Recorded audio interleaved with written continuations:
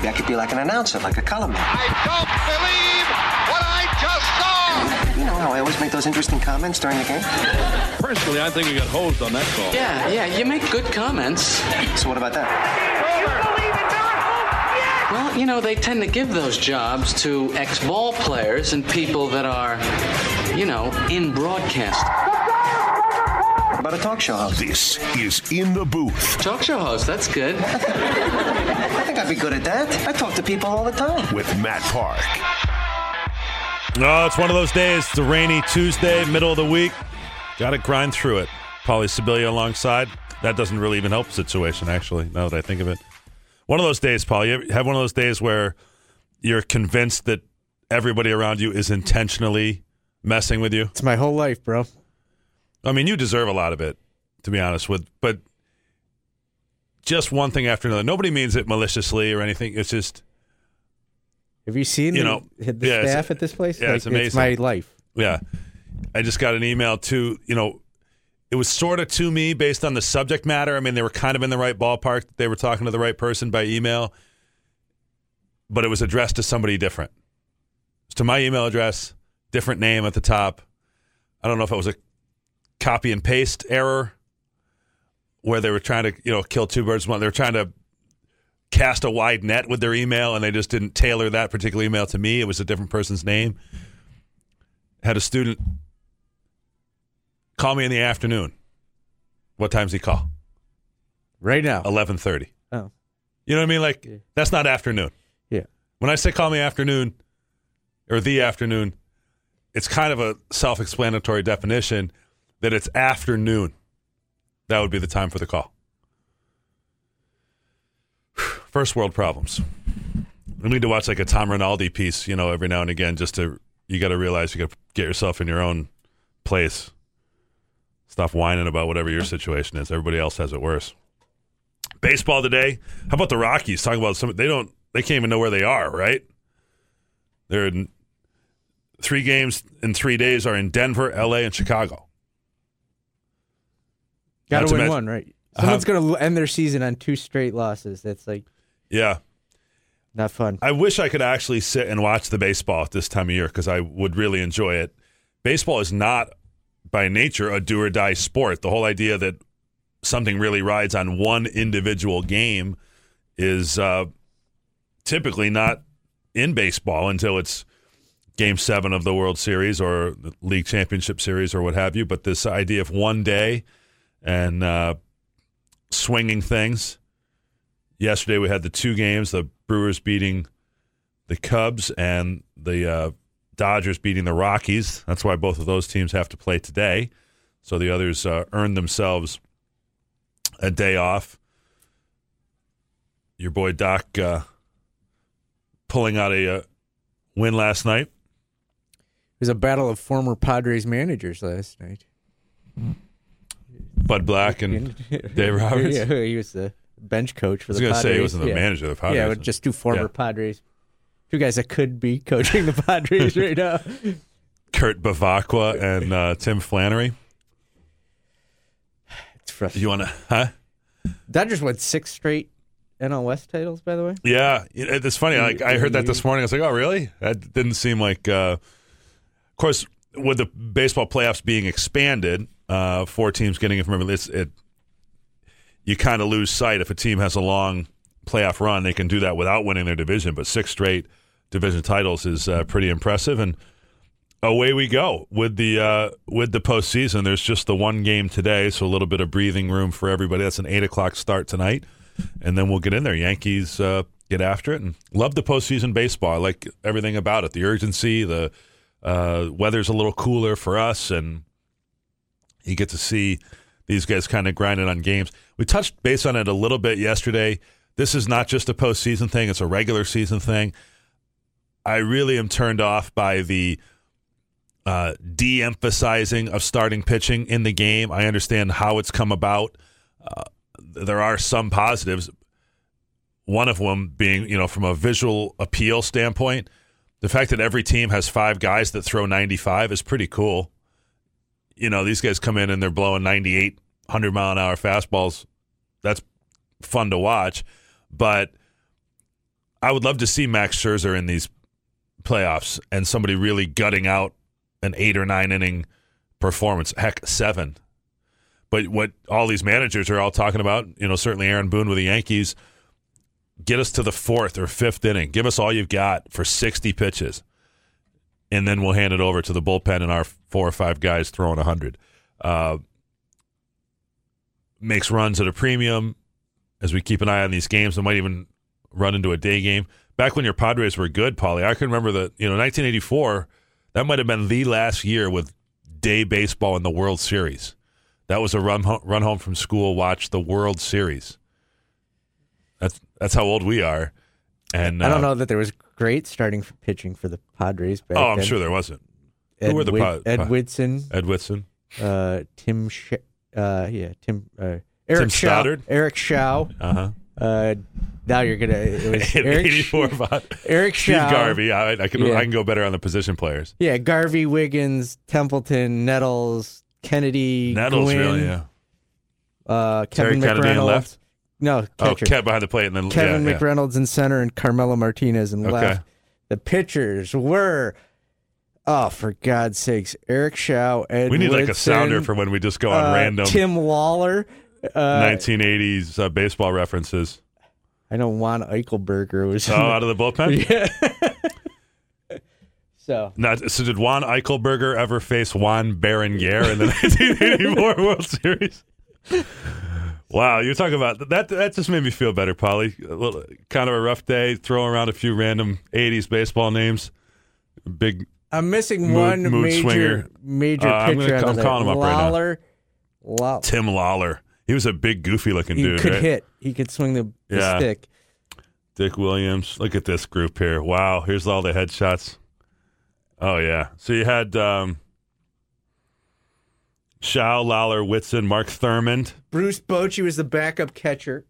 Dave Dravecki. Oh, that's who it was. Yeah. He had both his arms back then. That's right. Had the Hawk. Andy Hawkins. Yeah. Craig Lefferts. Dravecki was 9-8 out of the bullpen. The Goose was 10-6 with 25 saves. Lefferts was his Craig Lefferts. Man. I've met Craig Lefferts. Threw a mean screwball.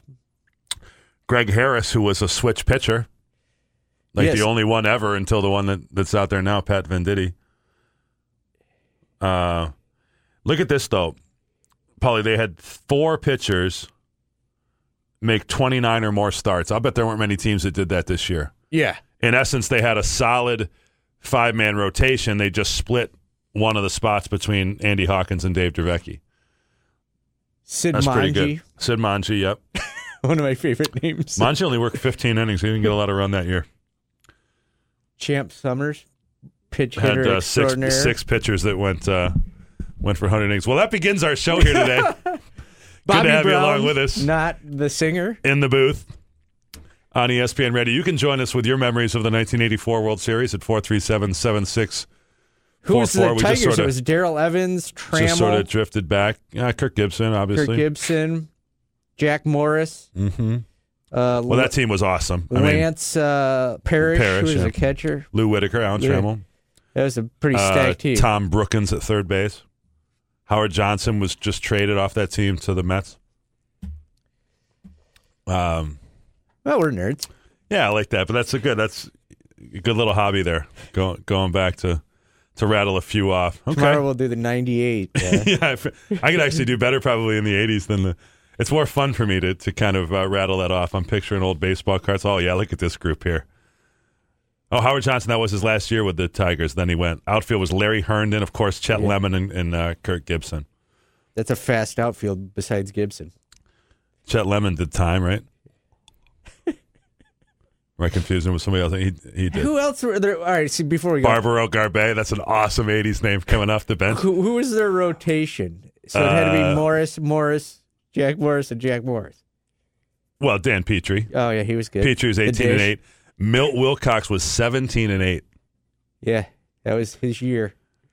Juan Berenguer, 11-10. Dave Rosema, 7-6. I just want to go to Tully's and read the tables now. No, here's what, you know who had a great year that year? For everybody knows about Willie Hernandez. He was the MVP. Was 9-3 with 32 saves. They had these two relievers in their bullpen. 9-3, 32 saves, a 941 whip. I mean, that's historically awesome. In fact, he walked 2 for 9 innings. He gave up 6.2 hits per 9 innings. Opposing batting average against Willie Hernandez, don't see it here. But it was good. They also had your boy Aurelio Lopez, 10-1 and 14 saves. Man. But like bullpen pitchers. Sid Manji pitched for both teams. He pitched more for the Tigers than the Padres that year. How cool is that? Bill Scherer, I've met him too. He was a scout for the White Sox. Carl Willis, longtime Major League pitching coach. Wow. Okay, a little tour down the... I could even tell you, I think Doug Swisher was the Padres bullpen catcher. Well, that's going a little far. Because I have his autograph on a baseball from that year, and it took me like a month that to figure out. That 84 Tigers team is an all-time great. They started the season 35-5 and didn't look back. Anyway, 437-7644. Thought we'd talk Syracuse football today. We will do that. We got Cam Lynch coming up in a bit. We'll get to Cam, and then we'll come back to some of Coach Baber's comments from yesterday in his really setting of the tone. I think one of these comments he has in particular is the real achievement for him and really what we ought to be recognizing. It's not so much that they're winning more games. This is a better football team. This team has the leadership that is going to stabilize it, I think, for the second half of this season. And I didn't really recognize it as much in the locker room after that Clemson loss until it was sort of pointed out by Babers. And we're going to talk about it a little bit more going forward. We'll certainly talk about it with Adam Terry tomorrow, but I think we'll get into it with Cam Lynch here in a little bit as well. The veteran players on this team clean things up. Babers made a comment, don't let your nightlife affect your day life. And that's kind of a pro football term, baseball term. Don't go out chasing too much at night that you're not, in shape and you're not focused and you don't have to worry about that to the same degree with college athletes. But what he's getting at is, hey, look, if these seniors, you have goals, you really want to get to a bowl game, you want certain things this year, you've got to be on the straight and narrow. And I think that's what, now that I think back about it, when I was in the locker room immediately after the game, that's what I sensed from Kylan Whitner. That's what I sensed from the demeanor of Kendall Coleman. Obviously, in Eric Dungy, you get somebody who's, super committed and whatever vernacular you want to use with that guy, a guy that's all in. And I think that's going to serve this team going forward. We'll find out, obviously, a huge one this Saturday, 12:20, the Orange and Pitt at Heinz Field. We'll come back with his played at Heinz Field in his day, Cam Lynch, when we continue the Tampa Bay Buccaneers. You're listening to In the Booth, brought to you by the Marriott Syracuse Downtown on ESPN Radio. This is In the Booth with Matt Park. Back to the lawn bearing. We continue on the show here in just a bit. Probably so flustered he can't get the microphones on. I missed your great joke. But what else is new? I don't have too many good jokes, so you might as well be at the ready when they're coming. God forbid I start talking, when it says my name in the open, but... Or you can just look and see that the microphone... We'll figure it out. I suppose I could. Might just have to reach over there and punch a button myself one of these days. It's just one of those days, and Cam Lynch doesn't want to hear about it. He's got his bye week. He's going to join us and is with us here in the booth. Hello, Cam. How are things for you? What's up, Matt? Take us through... Tuesdays are typically an off day in the NFL to begin with, but how exciting is it to be on a bye? How's that feel for you, getting out of bed this morning? It's nice, man. Just coming off the preseason training camp, it's nice to get our bodies back and to get recovered. So, man, I'm in Houston right now, visiting with Pops and just taking it easy. Very good. One to forget on Sunday sounded like in Chicago? I won't say forget because you can't forget about your losses, right? Ignore your wins, but 24-hour rule is in full effect. So, we're on to the next game. Our bye week, and we're on to the Falcons preparing for them. So, no surprise, I think we could sort of see it coming with the quarterback situation with the Buccaneers. Jameis Winston was suspended for the first 3 games of the season. Ryan Fitzpatrick was lights out really for 3 or 3.5 games. But the change made and inevitable that Dirk Cutter would make the change. It seemed like the bye lined up well for that kind of transition, right? As far as how everybody else on the 53 reacts to where you are with that position. Yeah, it's nice for it to sink in. Ryan Fitzpatrick came out and said he was like, "Hey, James, he faced the franchise. He deserves it." Ryan played well his first 3 games, man. He's in the Hall of Fame now.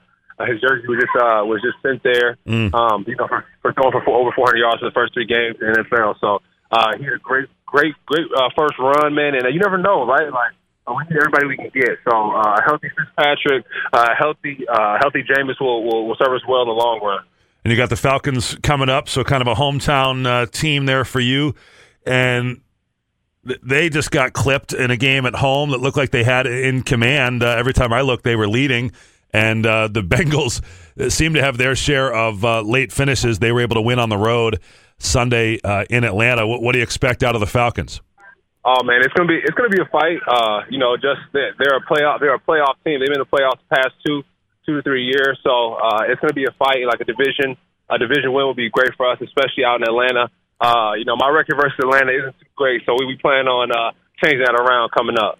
Our guest is Cam Lynch, former Orange linebacker, now with the Tampa Bay Buccaneers. And Cam, how were you able to, if at all, take in the Syracuse Clemson game? How'd you consume that one? Oh, it was awesome. I was actually on the plane going to Chicago when they were playing. But so we were up at halftime, man. Everybody from Clemson that was on my team, Adam Humphreys, one of our defensive line coaches, Coach Buck. They were sweating the whole time. But we were watching. We saw a little bit of the stats on the plane, and we saw that we didn't finish it out the last 45 seconds. But those guys were sweating over there from Clemson. I went on a whole list of things yesterday, and we'll certainly talk about the game. We've talked about it plenty. We can continue to. But to me, watching as much Syracuse football as we have here in recent years, to see how that one played out and some of the things that happened, to me, that show signs of progress and achievement. Clemson, Cam, walked away from a 4th and a foot early in the game. They punted. They had a goal to go from a yard out. They brought in a 350-pound All-American defensive tackle to hammer it in. They were on their third-string quarterback by the final minute or 30 seconds of the first half, and they basically took a knee, or wanted to at least, to get it into the locker room. That wouldn't have happened not that long ago, even last year against Syracuse, really. You think about that. Obviously, Syracuse beat Clemson last year, but you get the point. The last time Syracuse played at Clemson was 54-0 the wrong way. Nobody was really afraid of 4th and a yard. Yeah. I mean, I feel like Syracuse, man, we're the boogeyman when it comes to Clemson. We're the boogeyman in their home, And I told my coach, like, yeah, we're the boogeyman when it comes to Clemson. He's like, yeah, but the boogeyman leaves when we wake up. And I said, yeah, y'all woke up at the right time that game versus when we played y'all. But sooner or later, man, the tide's going to change, and I feel like we have a good chance to take over the ACC. So, we just keep chopping, man, and on the pit this week, like Coach said. Wipe that game away on the pit this week, but we have a great chance to do some great things in the ACC. No ACC team, period, has beaten Clemson and Florida State in the same year since 2010. Syracuse had a chance to do that, of course, having already beaten Florida State. Cam Lynch, our guest for another couple of minutes. And Cam, we like to use you to kind of put us in the locker room. You're still in your playing days. You have to deal with the emotions, the ups and downs of day to day, let alone week to week in professional football. Coach Babers is really making an effort to say, okay, Saturday was great, showed some signs, disappointed to have lost, but it's really more important that this week is the Pittsburgh game. Is that difficult for teams to let it go off a near miss at a big opportunity? Yes, it is tough because it hurts so bad, but you have to move on because the season continues, man, and you can't linger on old things or old plays, right? Because if you do, you can't be successful in the next plays and in the future. So it's going to hurt probably for the rest of the season. Even the Chicago loss for us probably going to hurt for the rest of the season. But you learn from those losses, and then you go back and you correct them, and you make great plays. So I love his mentality. Actually, it's a week-to-week type league. So he's going to have to take that mentality and keep pushing forward and keep getting wins. I'm sure you've been on teams, Cam, or certainly have seen it. It's a football expression where one loss can become two, and Clemson can have beat you twice. Do you what's present for that to happen, And do you see any of that from afar at Syracuse? Oh, no, not at all. I mean, if you learn from those mistakes and keep going forward and get better from that previous week, I don't think there's any drop-off or any loss coming behind that. As long as we keep playing hard and we stay consistent and stay healthy, that'll be the secret to success. You know, and playing Pittsburgh this week, in my opinion, can especially focus you in as much as Syracuse has not played very well in recent history at Heinz Field. You're going on the road again, which often galvanizes teams in that way. And Pitt has really taken its lumps. They've lost 2 in a row, pretty lopsided defeats the last 2 weeks against North Carolina, who Syracuse will play next, and then really got throttled on Saturday against Central Florida. What's the, Cam, you didn't win at Heinz Field either. Nobody in Syracuse uniform has won there since 2001. Man, it's kind of a strange feeling playing there, I would think, right? It's this beautiful NFL stadium, but at the same time, you kind of get that cold breeze, and it's never full, and it's to me, it's a mixed bag, that place. Yeah. We even with Pitt, man, I have a sour taste in my mouth about them as well. But with these road games, my coach always says in the NFL, he says, in road games, you have to pack your defense and you have to pack your special teams with you, right? Syracuse special teams played great last week. I mean, our kicker, he was lights out. I saw his stats at halftime. I was like, if we win this game, he's getting the game ball easily. So he did a great job there. So this game against Pitt, we need him to kick very well. Our special teams to play well, and our defense to play well. And our offense to move that ball, control the ball, and just chop and win first downs and make touchdowns, score touchdowns. But other than that, all you can pray for is you bring your special teams, you bring your defense on the road game. And here's a good one to end it with you on, Cam. Special teams is how you make your living in the NFL. Syracuse has had a pretty good run now, back-to-back 4-year long snappers. And this week it looks like, they've announced it for sure, that Matt Keller, the long snapper, who has been extraordinary, he's been really basically perfect for 3.5 years. He is out for the season, and for him, his career is over now. Sounds like surgery is headed his way. But you make a change there from a guy who's been so reliable to now a freshman. How risky is that, and does it really have ripple effects on all of the kicks and punts? Well, hopefully for our long snapper that got hurt, hopefully he can, continue his chance in the league in the future when he gets healthy.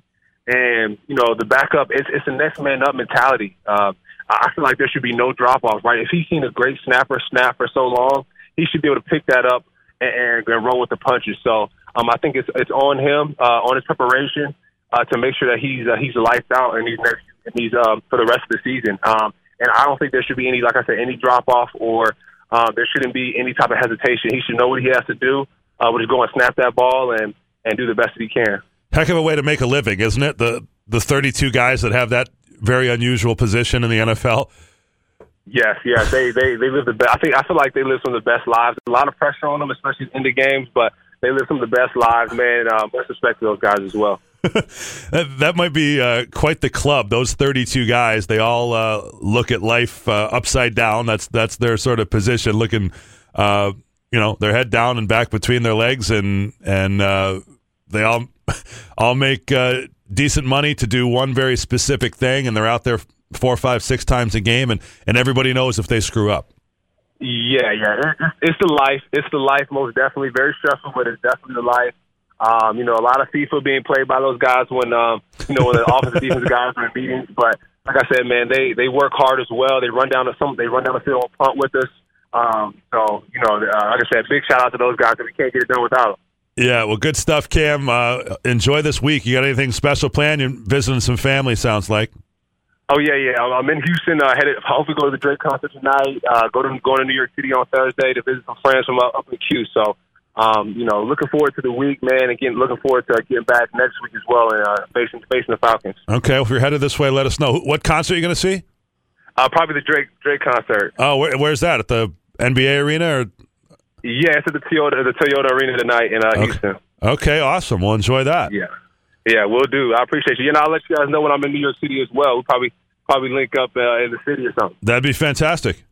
Yeah. All right, Cam, we'll talk to you next week. That's Cam Lynch of the Tampa Bay Buccaneers. Drake concert at the Rockets Arena tonight. Long snappers, Pauly, I don't think anybody has any idea how good they are. Like these guys, if you've done that for 8, 10, 12 years in the NFL and you've held that position, Chris Gedney was a kind of a part-time long snapper. He was maybe like the backup guy, or maybe the emergency guy if the regular one on his team, the Bears or Cardinals, couldn't go, and he had that position. He was actually one of the very few guys that's been both a long snapper and a holder in the same game. He didn't snap it to himself, but he would. We'd go out and throw the ball around, and he would snap long to me. Like, whoa! I mean, he could snap it as accurately and as fast as I could throw it. I mean, pretty incredible. And this long snapper is you've got everybody's got that in their head that he screws up once, everybody knows it. That ball goes over the punter's head. We've all seen that happen. Sure. There's been days in Syracuse where that's happened. That's not. Yeah. That's not. And it's funny. It'll change a game. I'm all for sharing information and what have you. This is actually an injury that if Dino Babers didn't say anything about it until game time, I could totally understand that, because I think if you're Pittsburgh this week and you know that, and it's the first game with a freshman, I think you do things differently to make his life miserable, Aaron Belinsky, and we'll see if they do. In college, certain rules about where you can line up and that type of thing. So it's not quite like the NFL, but those guys have a tough job, and we shall see, because special teams has been so strong this year, mostly because the kickers are very good and the coverage units are very good, but we'll see if we notice a difference come Saturday with Aaron Belinsky in for Matt Keller. And I saw where Matt Keller tweeted about how disappointed he was, but that he thinks the team is capable of big things this year and that he's going to be the first one there kind of rooting him on. So we have good thoughts for Matt and hope it all turns out for him. I may be out of touch with the kids. I'm not one of the hipsters. But did you think that Drake could play 3 nights in Houston at the same arena? Really? Yeah. He's playing 3 nights in Houston. Oh, what's tonight? Tonight's a Tuesday night, so he played Monday, Tuesday, Wednesday? Sunday, Monday, Tuesday? And he's doing 7 straight nights in Los Angeles. Really? That is kind of crazy. I wouldn't know a Drake song if it was playing right now. I don't really see I don't know. I'm not the target audience. Like, the thing, people know him in sports because he shows up at all these games and he claims to be a big fan of, Kentucky basketball and the Raptors, and it's kind of a running joke that he's behind this team and that based on the wind, but good for him. More power to him. Hope Cam Lynch enjoys a concert on his night off. I hope he puts in a good show on the 3rd night like he does. Doesn't mail it in? Yeah. Night 5 out of 7's got to be pretty rough in L.A. Some country dude's been coming out and singing with him. Oh, yeah? Yeah. Juan Berenguer. What band name can you make up based on the 1984 World Series? Garvey Afternoons. That's more of a song than a band name. Juan Berenguer and the Bochies performing. Travis Scott comes out and has You want to play a game, Country Singer or 84 Padre? Not Mike Scott of the Houston Astros. That's right. But Travis Scott has been performing in Houston with Drake. Okay. Well, it's good to know. Hope Cam enjoys the concert. Back with more of this nonsense in just a bit. 437-76444. Should ask him where his seats are. Like, ESPN 44. Does he pony up the big bucks to go? I'll bet he knows a guy. Everybody in the NFL knows a guy. And I'll tell you proof of that when we continue. All right, I'll look up ticket prices in the break. Do we care? Interesting. I doubt it. No, wait, the other thing. Tedious. But we will do this segment anyway. Don't care anymore. Don't care no more. Earl Thomas, who held out for most of preseason training camp, broke his left tibia on Sunday, which he'll now be out for the season because of it. When getting carted off the field, he seemed to flick off his sideline. Not happy that he came back and played and is now out for the year. So he will be. It cost him millions of dollars because of it.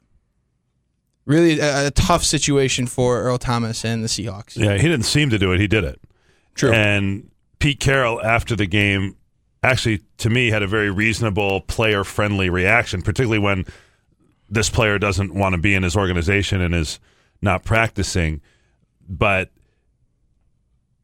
Tom, obviously that's not what intelligent people do, flip people off in front of 80,000 people. But, I could see where he's fired up. This is the business of pro football. It's the way it goes. He doesn't feel comfortable with his contract going forward. He's upset and irate, and I can understand it. Never really a good idea to flip people off in public. Not on great. Camera. No, not a great Unless look at they all. cut you off. In traffic? Yep. But that's the only people know about that are you and that other person. I would never that's do not, that either because I'm small. And That's I'll not get in front beat of up. 80,000 people on national television. I don't need a road rage beat down. I'm good. My fingers stay 10, Clenched? 10 and 10 and 12. 2? Ooh, yep. 10 and 12 would be wrong, Paulie. A spectator at the Ryder Cup got hit in the eye by a ball, and she got her right eye socket fractured, and her eye exploded. An explosion of the eye is the quote of the injury. Brutal. And What now did she- you expect, Tommy, would be the redeeming qualities of this particular story? Wild. That's crazy. The angle of it is, though, what do you do? Like, what is her... Does she have any Blind recourse to on the sue side. somebody? Is that Yeah. what you're saying? Yeah, that's... Hey, you take that risk, unfortunately. That's not good. There's nothing good about that. She said she didn't even feel it when it happened, but then noticed that it hit her eye when blood was going down her face. That's the only way she knew. That's a signed glove is not going to take care of that one. No, I don't think it would either. Not ideal. More issues at the Ryder Cup. Brooks Koepka and Dustin Johnson attended the European party after the tournament and got heated. Apparently, they were close to fighting. Their girlfriends and fiancés were involved in this as well. A wild situation at the Ryder Cup afterwards. And these two are the best of friends. Yeah. They're workout buddies. They're bros. And two big, well-built guys. The Ryder Cup this year struck me, and I love golf, but for the first time, I'm kind of thinking, I can see why people wouldn't be into this. This is just a bunch of snooty millionaires arguing over silly nonsense. I know that Patrick Reed upset about who he was partnered with and all this other stuff. He's not a very likable guy. I could see why people, and that's right. Most people don't like Patrick Reed, even the Americans. I could see why people would say, "Why do I care about this?" But there's a little bit of drama there, and be interested to see what that was all about. The fact that it was being played at 2 a.m. didn't help the situation either on the U.S. side for ratings this year. No, that's what happens when you play in Europe. That's what time it's going to be here, and they obviously had a woeful performance, so I'm sure that added to it. And the idea that this may have occurred at a party with the European team, they're all buddies. Here's a little advice to people that are in sports. The guys that you're watching on television, they don't care about it as much as you do. You're watching the NFL game with your uniform on, they would just as soon be in another uniform, different color laundry. Are you saying that Juan Berengera and Tim Lawler were friends? They may have had the same agent. A little different. Back in '84, Jack Morris, they just told a story about him. Michael Kay was talking about how helpful Jack Morris wasn't. I guess he was quoting a story from Pat Holmes, the journeyman major league pitcher, now known as the father of the Kansas City Chiefs' outstanding quarterback. And I thought it was kind of untoward for Kay to have told the story in the air, a little edgy, but he was talking about how great Alex Rodriguez was as a teammate, best teammate he said he ever had, and that Alex Rodriguez was great with young Patrick Mahomes in the clubhouse and locker room and took batting practice with him and worked out and worked on his swing and all that stuff as young Patrick was coming up as a player. And then when he asked, who was your worst teammate ever, he said Jack Morris. Wanted to talk to Jack Morris about pitching and about grips, and Jack Morris basically said, "Get out of here! You're trying to take my job." And that was an era, that was the mentality that certainly 60s, 70s, 80s. Yeah, you guys are coming to take my job, and not going to help them any. Thank you, Tommy. No problem. By the way, Drake tickets going from $99 to $999. Well, that's quite the range. For the VIP. I'm here to tell you, though, Cam Lynch has a guy. If you're in the NFL 3-4 years, that opens doors. He knows somebody in Houston that can hook him up if he so chooses. Adam Terry was in the league 7 years. He's got a guy. Adam's told some stories about, I called this guy up or that. You're connected with the team, particularly if you're in the same place for 3-4 years. You start to make some of those connections. You know who to call to make things happen. Or they call you in many cases because You're an NFL player, limited sort of acceptance at that level. There's only 60 guys in the club on each team, basically, and doors open for them. So I would hope Cam Lynch is not paying face value for Drake tickets, but if he is, he's doing it by choice, and he's going to be happy tonight. I got a free Diet Coke at the press room pub today. That's huge. Crazy. 20 years in this town. They don't just give those away. Back with more to wrap the show in just a moment in the booth on ESPN Radio. This is In the Booth with Matt Park. It was just missed tackles. It wasn't like they were scheming us. We had a guy. If you look at the tape, we had a guy to make a tackle. And if they make the tackle, we're going to have an opportunity. And it happened continuously. And that's the part that kind of bugs, is that we're just waiting. We need one more play. One more play on offense, one more play on defense. Dino Babers on the loss at Clemson, and he's not wrong. One more play here or there would have made it. The missed tackles led to a 200-yard rushing day and 3 touchdowns for Travis Etienne of Clemson, who's a good back. Only asterisk I would throw out there is they got a lot of those things, too. The one more break. Well, you got some breaks. You got the ball put on the ground on the second offensive play of the day. You got a muffed punt. You got a quarterback leaving, and that was partly created by Syracuse, too, of course. So all of those were.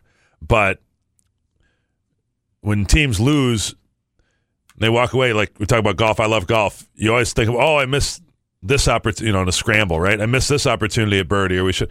Nobody ever says, oh, yeah, but we also drained a 30-footer that is a 1 out of 20 chance that you had in your favor. Point is, if you're going to win on the road at Clemson with the talent gap, although that's closing right now, this is a good Syracuse team, you need everything to line up your way. And they didn't get everything. Didn't play perfectly. And you're pretty much going to need to do that to pull off an upset of that magnitude. This Saturday is not that type of game. You can make a mistake. Now it's going to be who handles their mistakes. Both teams are going to make them. The last time down there was that incredible 76-61 game that Pitt won. Super crazy. One-play touchdowns going either way. I don't think we'll see a game quite like that, but you have to anticipate that you're going to get breaks for and against in a game like this.